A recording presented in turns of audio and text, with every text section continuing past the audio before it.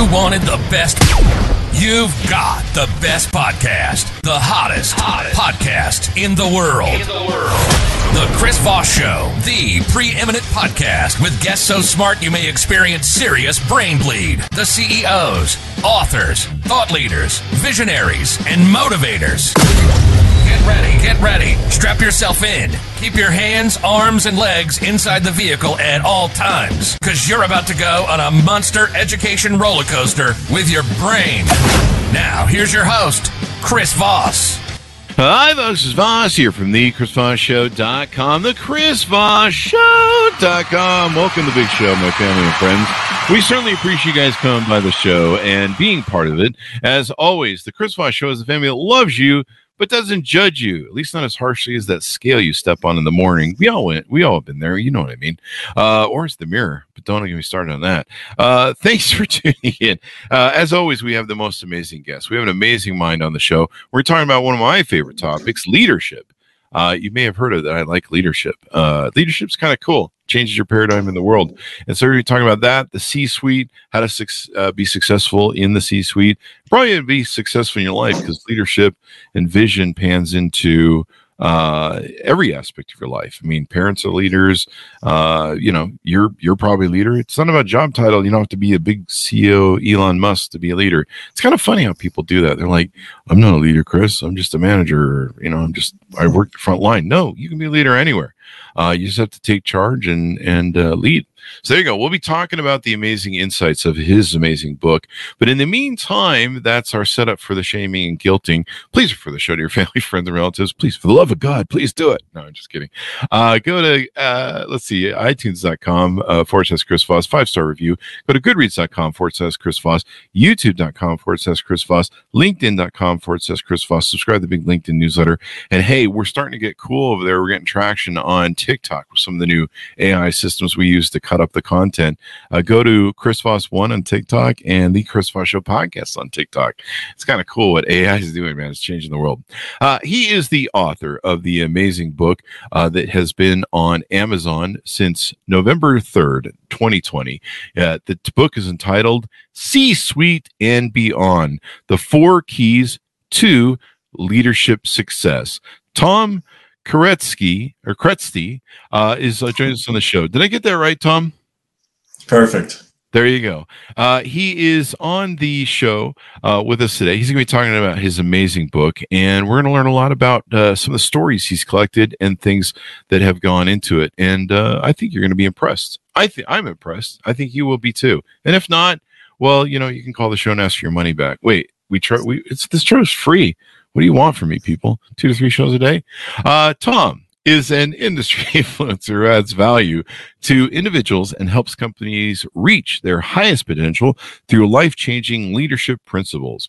Tom is a highly sought-after coach, mentor, and speaker. His approach to leadership comes from a lifetime of international experience.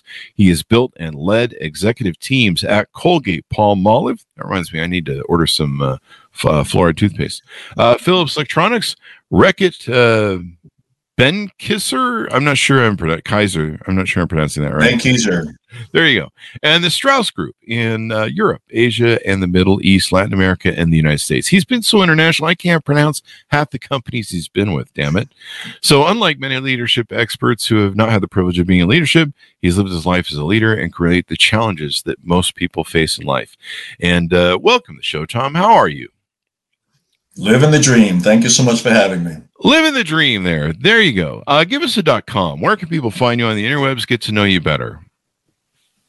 I have a curse and a blessing of a last name that you had trouble pronouncing. So if you Google Kereszti, you find my sister, myself, and my 2 daughters. So it's easy to find me. You can find me on LinkedIn. That's my biggest following. But I'm, or on Amazon, just Kereszti, Kereszti. ZTI. And there'll be a link on the Chris Voss Show. So, Tom, you've done lots of travels throughout your life. What motivated you on to write this book? So I have to give my wife credit, right? We went internationally in '91 as an expat, and lived in 6 different countries and many continents. And my wife is very outspoken. She She loves sitting at dinner tables, at parties, and she'll dominate about 70% of the discussion always. This is how she got you to write the book too, huh? She Yeah. cracked the whip and So said, she was "Write a always, book." always sharing. She was always sharing these stories with everybody, dominating the discussion. And somebody said, Kath, you should write a book. No. And then I said, okay, well, maybe I should write the book, and looked at it and said, okay, why would somebody read all these stories, and put a framework around it? And what I quickly found was, when my life was working well and our life was working well, some things were evident, and when things weren't going so well, some things were missing. And boiled down to those 4 keys to leadership success. And I wrote a couple of chapters, sent it off to about 10 friends, 15 friends, and they all came back and said, Tom, we love the stories. Your writing sucks, but we love the stories. So I can't write. So that's not a problem. Yeah. And then the book was born. There you go. Well, that's what editors for. You have the editors, fix the writing and stuff. That's what I did. So let's get into the 30,000 overview of the book. I've teased it out a little bit, but let's hear from you. A 30,000 overview of what's inside the book. Well, look, one of the reasons we wrote the book is people hate their jobs, right? I mean, if you take some polling out there, probably about 70-80% of people hate their bosses. And it's not really they hate their jobs, they just hate their bosses. About 20% of the people actually like their bosses. I look at my own career through that 30 years or 35-year ride through corporate America. There's literally 3 guys that I highly respected and would go through a wall for. Everybody else was like, why am I working for this person? My God. So, and we spend, I think, I don't know if it's a U.S. number or national or a global number, but it's about $50 billion corporations spend on leadership training. And and we're just really bad at it, because most companies take a person who's very good at a skill set, promote them into a leadership position, and they don't really invest in them or train them how to become better leaders, and they just fail. So really, that's behind the book. It's really looking at myself and looking at other leaders to say, okay, what separates them, what makes them different, and why they're successful as leaders. And it's not so much, my career, I went from technology to finance to sales and marketing to general management, and kind of rose up through that rank and ladder. And it was never because of my skill sets. There were a lot better accountants than me, there were a lot better engineers than me, a lot better marketers than me, but few people were better leaders than me. And really kind of honing on that leadership skill set. There you go. Now, you've worked for a lot of big corporations through the years. Tell us kind of your hero's journey, your story of your life, and what got you learning leadership and mastering a lot of these skills you put in your book. Look, life happened. A series of doors opened, series of doors closed, and you kind of just through sometimes through prayer, sometimes through other stuff, you kind of just look at the door and say, should I go through it? Should I not go through it? There is no substitution for hard work, right? I mean, you can't be lazy and get ahead, but it's also a lot of it. You hear a lot of people become influencers on that, right? My daughter's an influencer. She's got, 20,000 followers on Instagram. I've got 15,000 on LinkedIn. So I don't know, but look, we're all influencers. Everybody's influencing. Yeah. People, if you're a sales guy, you're trying to influence the customer to buy your product. If you're a customer, you're trying to influence the sales guy to give you better terms. But everybody is in the influence business, right? And these 4 keys help you become better influencers. So as I went through life, as I went through the corporate, ladder and climbing the corporate food chain, it's really, the old saying is, it's who you know, not what you know, but it's really influencing, enhancing what I call your circle of influence. So more people know about you, you build your own brand. One of the lessons that I learned about halfway through my career is I'm a brand, right? I look at myself as a brand. I promote myself as a brand. I'm not just an individual. I stand for something. And that's how you grow your influence, and that's how you climb the corporate ladder. And hopefully you don't burn too many bridges and piss people off. There you go. Everyone's a brand nowadays. Like you mentioned, on social media, they're an influencer. You build your brand. You get as a speaker, as an author. There's always a food chain that you've got to try and get up your brand, raise, so that you can get some visualization and all that good stuff. You talk in the book about 4 keys to leadership success. Can you tease some of that out? Yeah, it's and again, the four keys help you influence others, right? The first one is pretty simple. It's your character. Ah, Who are you? Who are you as an individual? If you want to be a leader, you have to have a very strong sense of who you are, and people have to see that and understand that in order for them to follow you. I mean, if you don't know who you are and people don't know who you are, they're not going to buy into you. You're not going to be able to, become a leader. So who you are is essential. And the equivalent of that for a company is company culture. Right? mm-hmm. We talk about, and we spend a lot of money on company cultures, and there's two types of companies. Every company has a culture. Some companies have a culture which just happens by natural growth because they don't pay attention to it, and the cultures are just born. You may have multiple cultures depending if it's a larger company with different departments, or you have companies who actually pay attention to it and they're mindful of it. They develop it, they nurture it, and the culture grows. They act it, they live it, and those are the healthy cultures, right? But all companies have a culture. It's just I always tell people you might as well think about it and put some effort behind it to get it the way you want it, because it's going to happen anyway. Let me ask you this. Like the outcome. Let me ask you this on that concept, because culture is a big thing for me. And I realized a long time ago, and I pre-read a lot of books before I started building companies. And I understood that laying down a foundation of culture in the beginning is so important. And the leader sets the tone for that. Do you find that most people that don't try and control is not the right word, but seed maybe, or build or lay a foundation to cultivate a good, healthy culture, if they don't do that, a lot of times the culture ends up a little bit toxic, or maybe not quite as good as it might be. What do you think about that? I agree 100%. Mm-hmm. Right? If culture is not something that you put on a billboard. Culture is not something that's on your website. I say in a healthy environment, in a healthy culture, it's based on values. It's based on shared values. And the janitor of a company or an engineer in a company should be able to walk up to the CEO and say, Tom, what you did doesn't line up with our values. It's just, I don't understand. How can we have a culture and do what you just did? It makes no sense. Right? And in many companies, majority of companies, the people who are ahead of the companies are just too full of themselves. They can't take that feedback, right? And and they should be able to take that feedback because they're the head of the fish. If they're not living a culture, how could they possibly expect everybody else in the organization to live the culture? It's just a bunch of bullshit. You make a great point. The fish rots from the head, and I've seen many a times. People. One of my pet peeves is people who run a high school popularity competition thing, and so someone sits narcissistically at the top and wants everybody to pump them up, and they run their. They don't run their system on merits, people that work the hardest. They run their system on who can kiss their ass the most and be popularity. That's one management thing I hate. And the leader really sets the tone at the top. You bring up a good point, or someone, actually, Matthew Fulton is calling on the show. Thanks, Matthew. People want to connect to the person, not the company.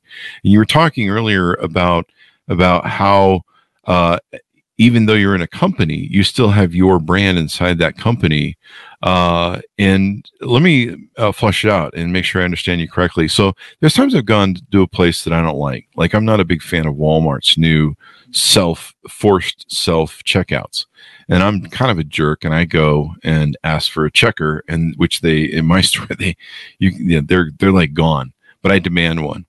And I remember being pissed off about it because I don't like it. I don't, if you want to pay me why don't you just pay me to restock your shelves too while I'm at it, other than bag my own groceries. But the guy came out, the cashier came out, and he was friendly, and he goes, how's your day going? He goes, what's your hat about? What's that about? And he was like really super nice to me, and it made my experience totally flip from a very negative one to a very positive one. And is that an example of a guy who is one of those people like Matthew's talking about, where you can connect to a person who's a great brand inside of your company and is going to help change customers' perception of you? Well, you're only as strong as your weakest link. Right? So that's a great example where you actually have an interface between a customer and an employee, and it's a positive one. And if that employee hasn't bought into the culture, doesn't like their their job, I mean, everybody should be passionate and love going to work every day. Right? They should love their job. If you're miserable, that comes right across your face, and it comes across on your interactions with other people, whether you're a clerk in a Walmart or a head sales guy or head purchasing guy. I mean, yeah, love what you do. If you're not loving what you do, life is too short. Go find something else to do. There you go. And that's probably a good reason to hire people who love what they do. And there's probably a lot of experiences I could cite that, I've had trouble with. I don't like a brand, or I don't like the experience I'm having. And sometimes someone can jump in and you can tell they enjoy their job. They enjoy what they do. I've told people, even if you don't like what you do, or maybe you don't find you're in the career or job that you do your best work hard, because it's a muscle that you build. Like, I have a lot of people, I don't like working where I'm at and I want to go be an entrepreneur.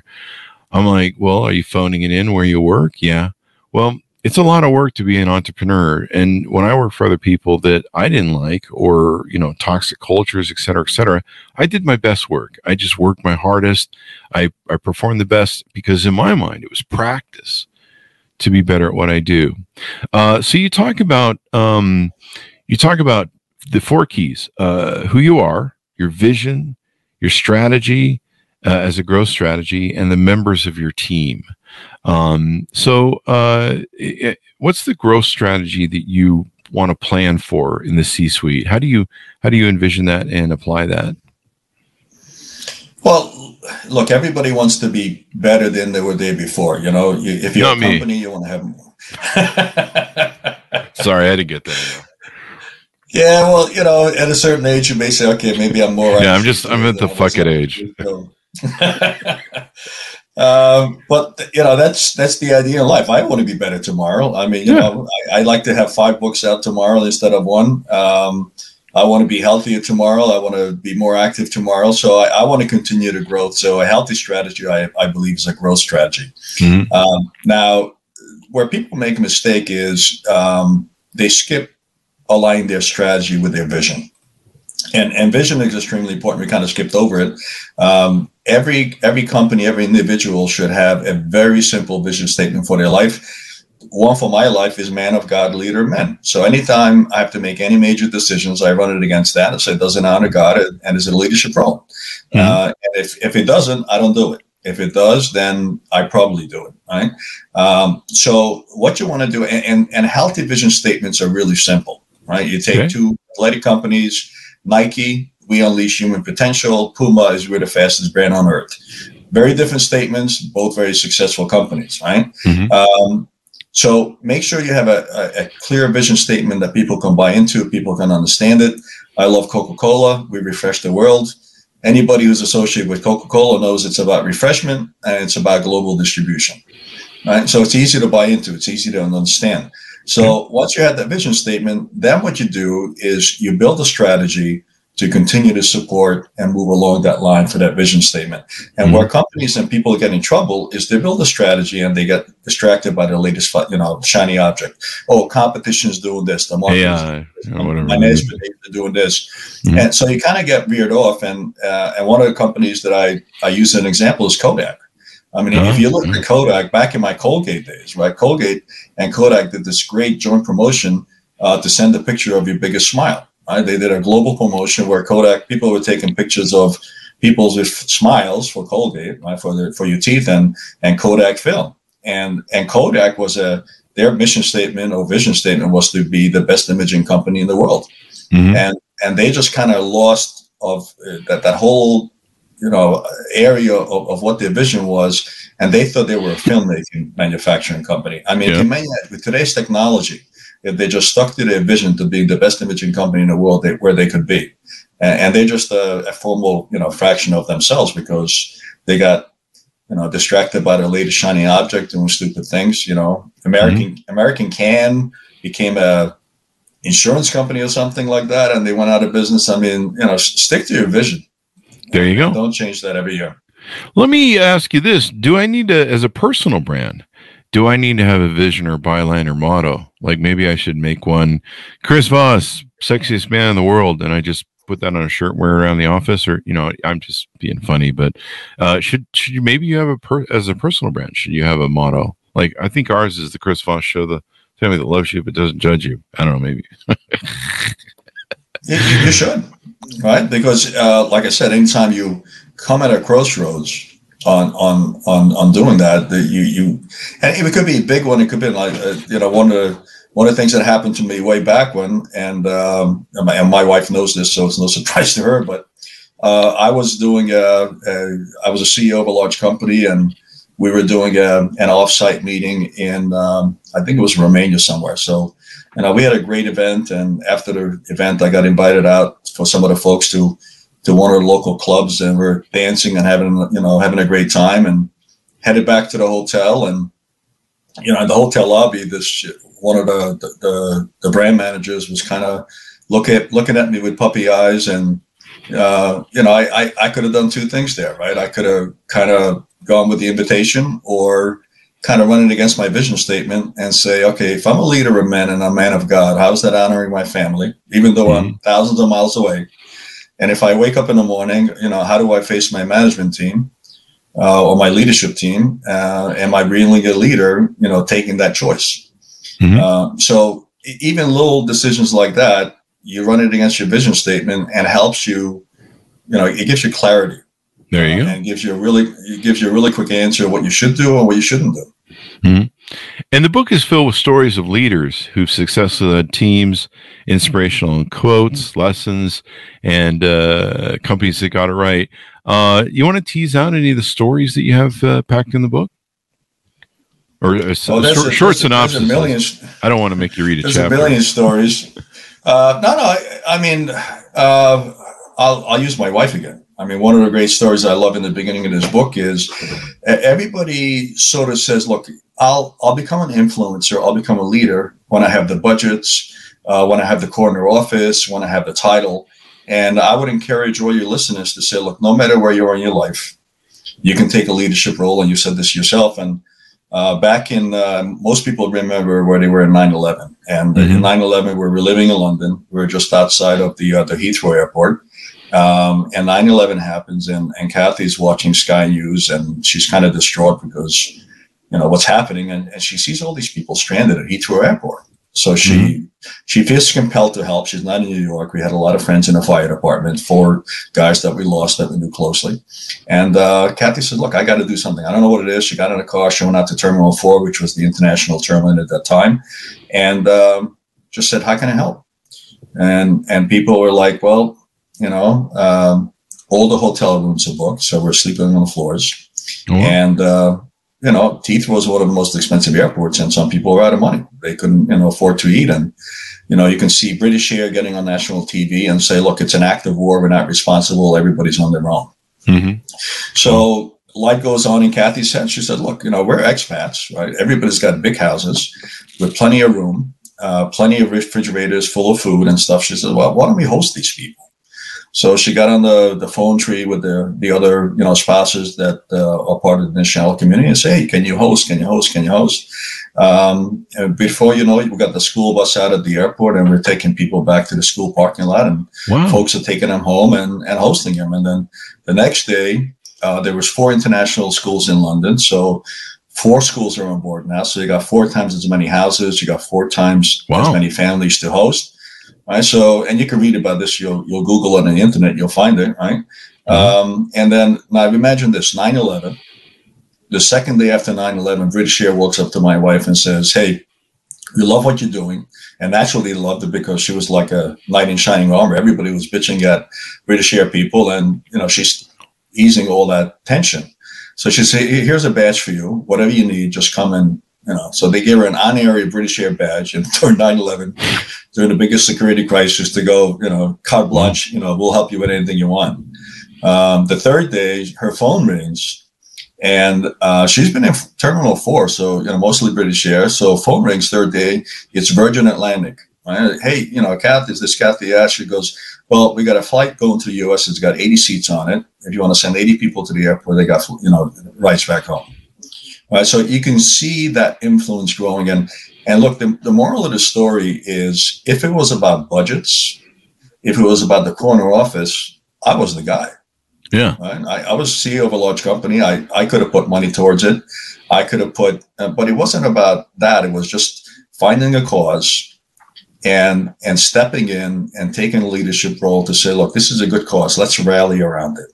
Mm-hmm. And let's build a team around it. And look, after the problem was gone, the team was gone. I mean, the team was disturbed. So, that's also a lesson for companies is that when crises happen, when things happen, it doesn't have to come from the top, right?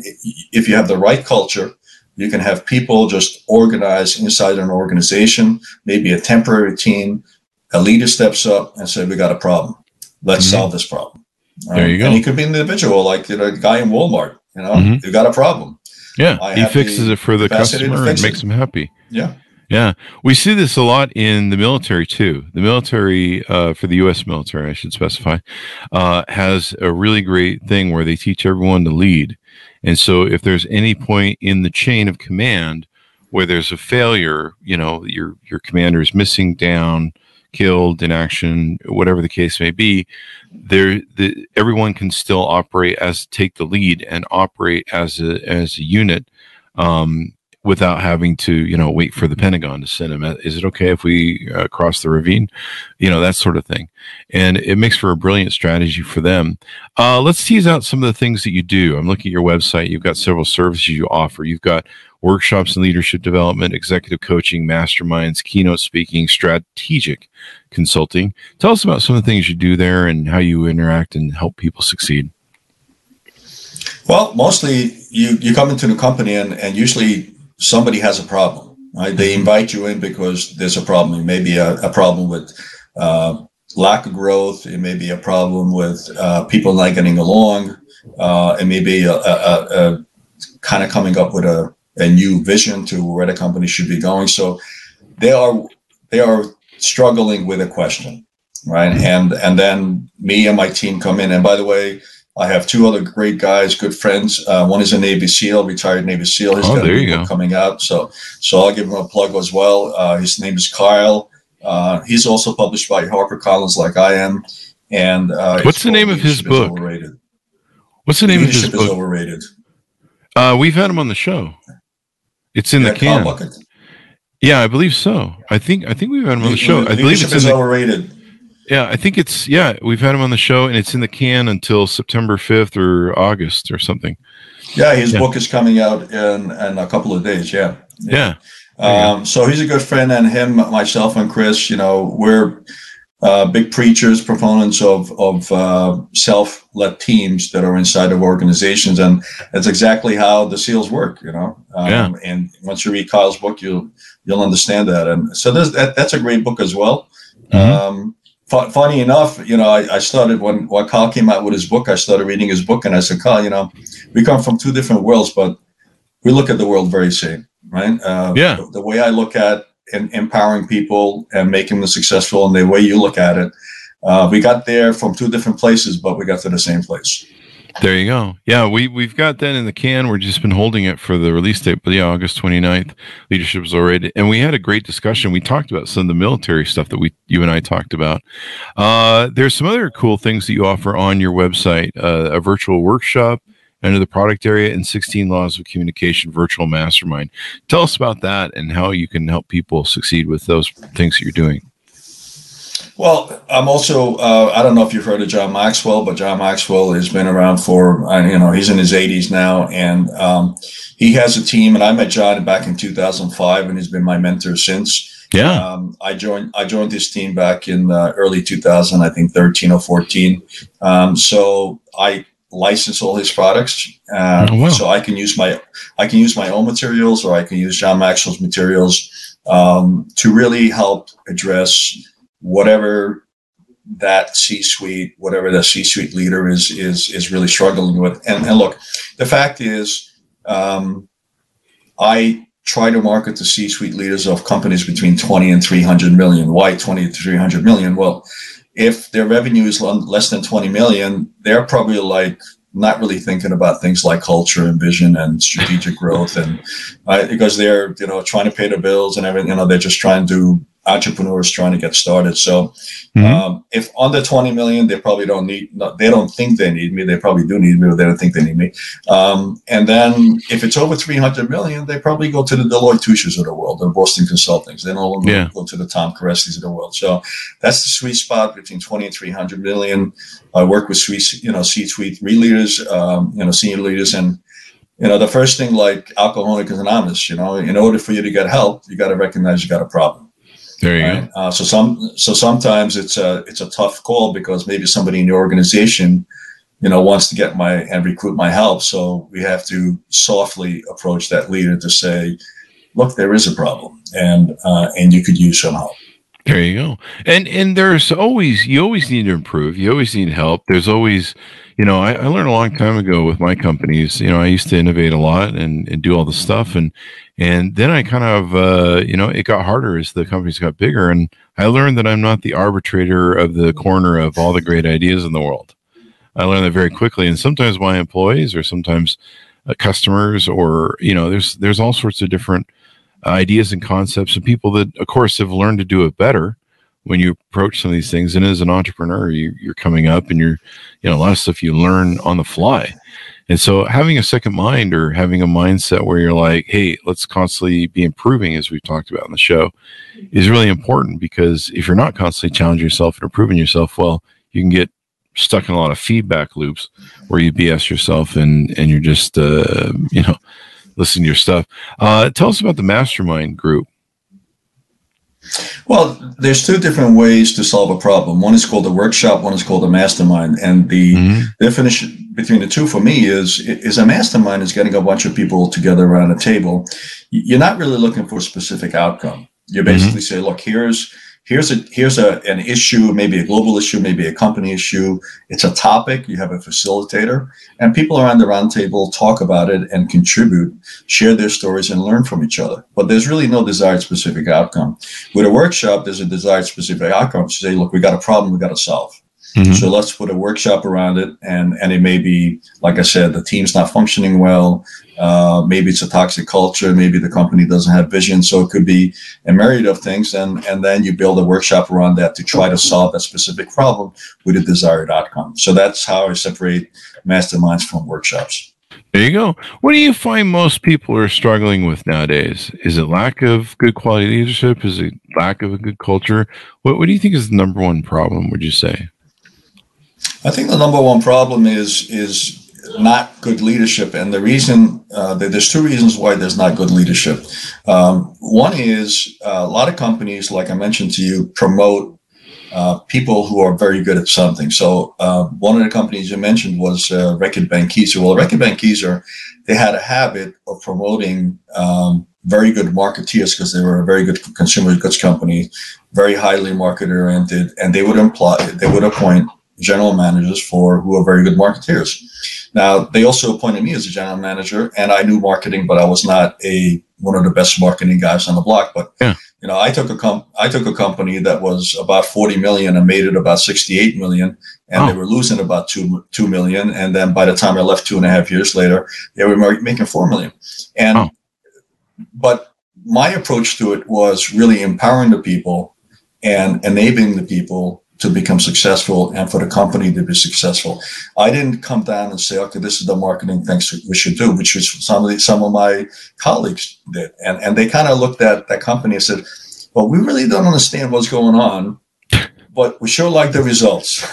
There you go. Right.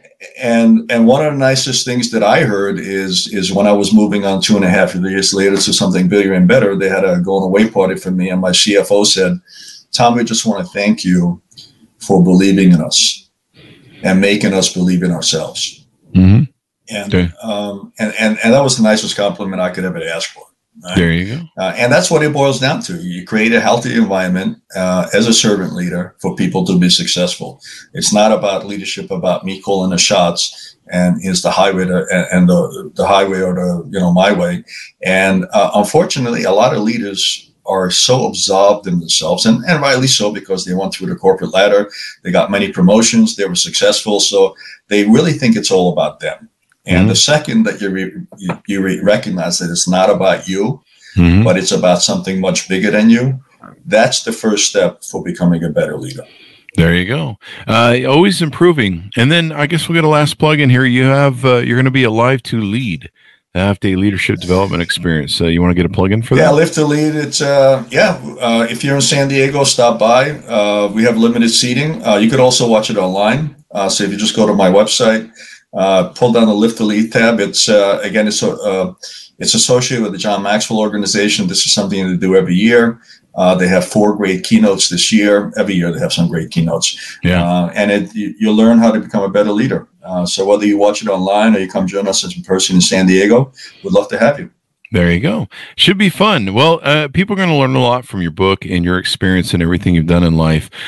Give us your .com one more time so people can find you on the interwebs, please. You got to the same place, either my last name, which is Kereszti, KERESZTI.com. And you can just find me on LinkedIn. You can find me on Amazon. And it'll get you to leadershipdisciples.com, which is the host site. There you go. Tom, it's been wonderful, insightful to have you on the show, inspiring, and hopefully we can get some people to reach out and contact you and get to know you better. What's the best way to do that so people can get involved in what you do? I would say the easiest is LinkedIn. Just approach you there, send you a message, and interact with you. There you go. Yeah, absolutely. LinkedIn is such a wonderful place. Tom, thank you very much for coming on the show. We really appreciate it. My pleasure. Thank you. There you go. And thanks to my audience for tuning in. We appreciate you as well. We appreciate all of you. Well, except for that one guy in the back. I don't know, the guy with the blue shirt there in the back. Oh, wait, I'm wearing a blue shirt. Anyway, I don't know what any of that means, but it sounded funny at the time in my head. Go to goodreads.com/Chris Voss, youtube.com/Chris Voss, linkedin.com/Chris Voss, and Chris Voss 1 on TikTok. We finally found an AI to cut up our content, put in really cool little pieces with all the stuff. So go over there and support the show. We certainly appreciate you guys. Thanks for tuning in. Be good to each other. Stay safe, and we'll see you guys next time. There you go. Off we go, Tom. Great show, man.